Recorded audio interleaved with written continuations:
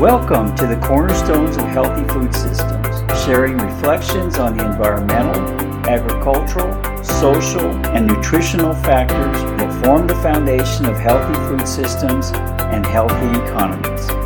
Now your host, Dr. Mary Lucero. Welcome to episode 8. Almost every farm and garden has some area within the land that just doesn't make sense to put into production.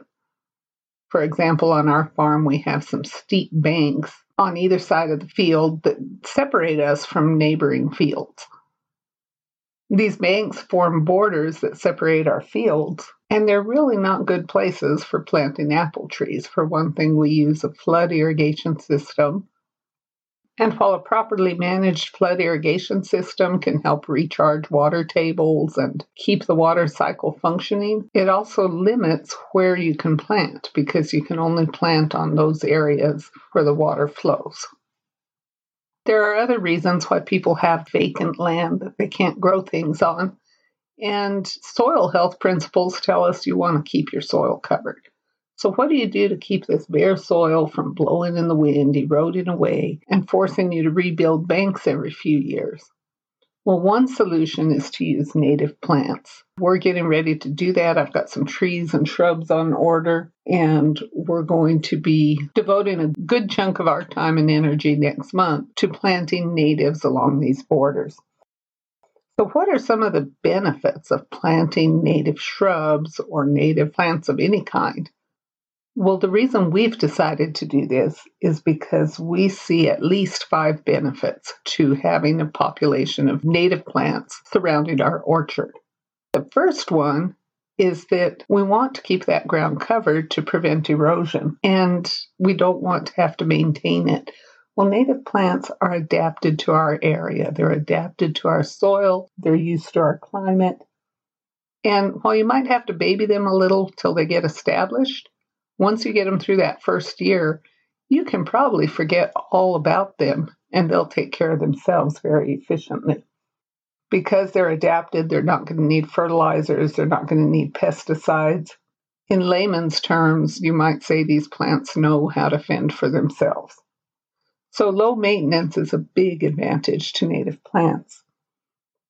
But a second advantage is that they attract the birds and the bees.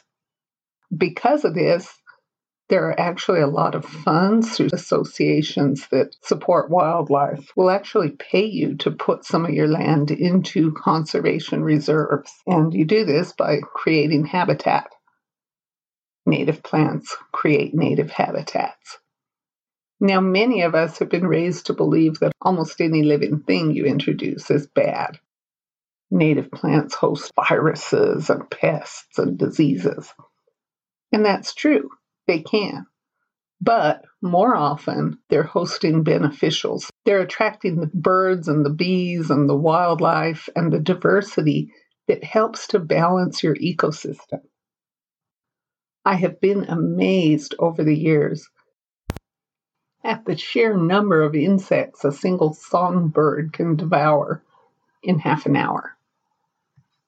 When you build habitat for these songbirds, you'll actually see your pest numbers on the farm go down. Birds aren't the only ones devouring pests.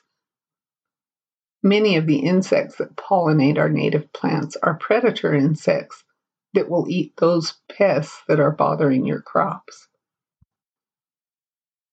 And the more you can maintain healthy populations of these diverse and beneficial creatures, the less need you'll have for costly pest management procedures.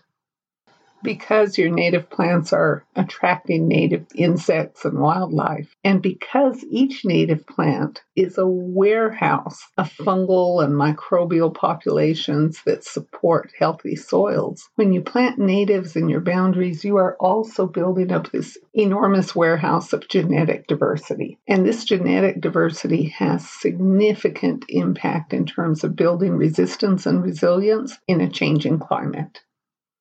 You see, the microorganisms that live in, on, and around your native plants have evolved over thousands, even millions of years, and have weathered the changes associated with your soils. If you have these microorganisms present in the borders around your fields during times of change, then these organisms are very capable of swapping genes with the microbes within your soil and lending resistance and resilience to your crop plants as well. Nearly every business leader knows that diversity is one of the best tools we have in our toolkits for keeping a business prospering during times of high risk. In farms and gardens, biodiversity is the tool that helps mitigate the risks imposed by changing environments. If you choose your native plants wisely, they can also add new sources of creative foods, spices, medicines, herbs, and even new sources of income.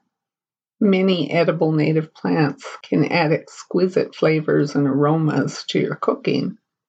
And if you're processing some of the crops you're growing on the farm for value-added production, these native plants can bring distinct flavors that help make your brand and your products unique.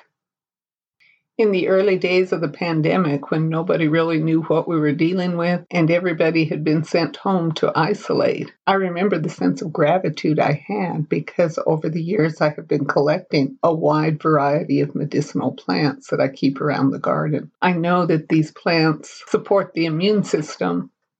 I even published a little ebook describing some of the ways these medicinal plants work to support a healthy immune system. I usually offer that ebook as a bonus when people sign up for my newsletter. If you'd like to take a look, I've included a link to the ebook and the newsletter sign-up page in the podcast description below. Now, if you're looking to plant natives on your land, it's important to make sure that the plants you're looking at are actually native to your area. And if you need some help with this, you might consider consulting the NRCS office in your region. You can talk to master naturalists or state conservation districts. And if you have a local vendor of native seeds, these specialty shops are usually staffed by people who have a good sense of the plants that are native to your area. If you don't have access to a local expert, you can also use the plants database that USDA maintains. I'll include the link to that as well in the podcast description.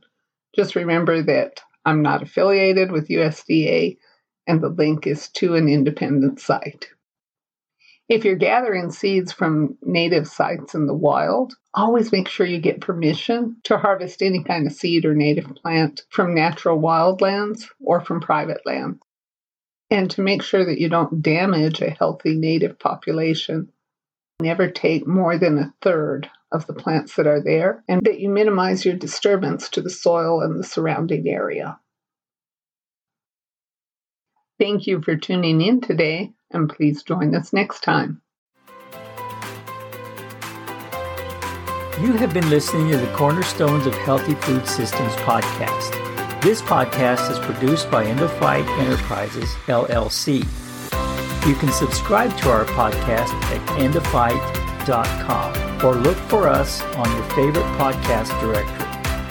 Information or products referenced in any episode can be found in the show notes associated with that episode. These notes may contain links to our online courses or services.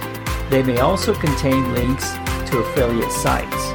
Purchases made through these links help support our efforts to produce this podcast.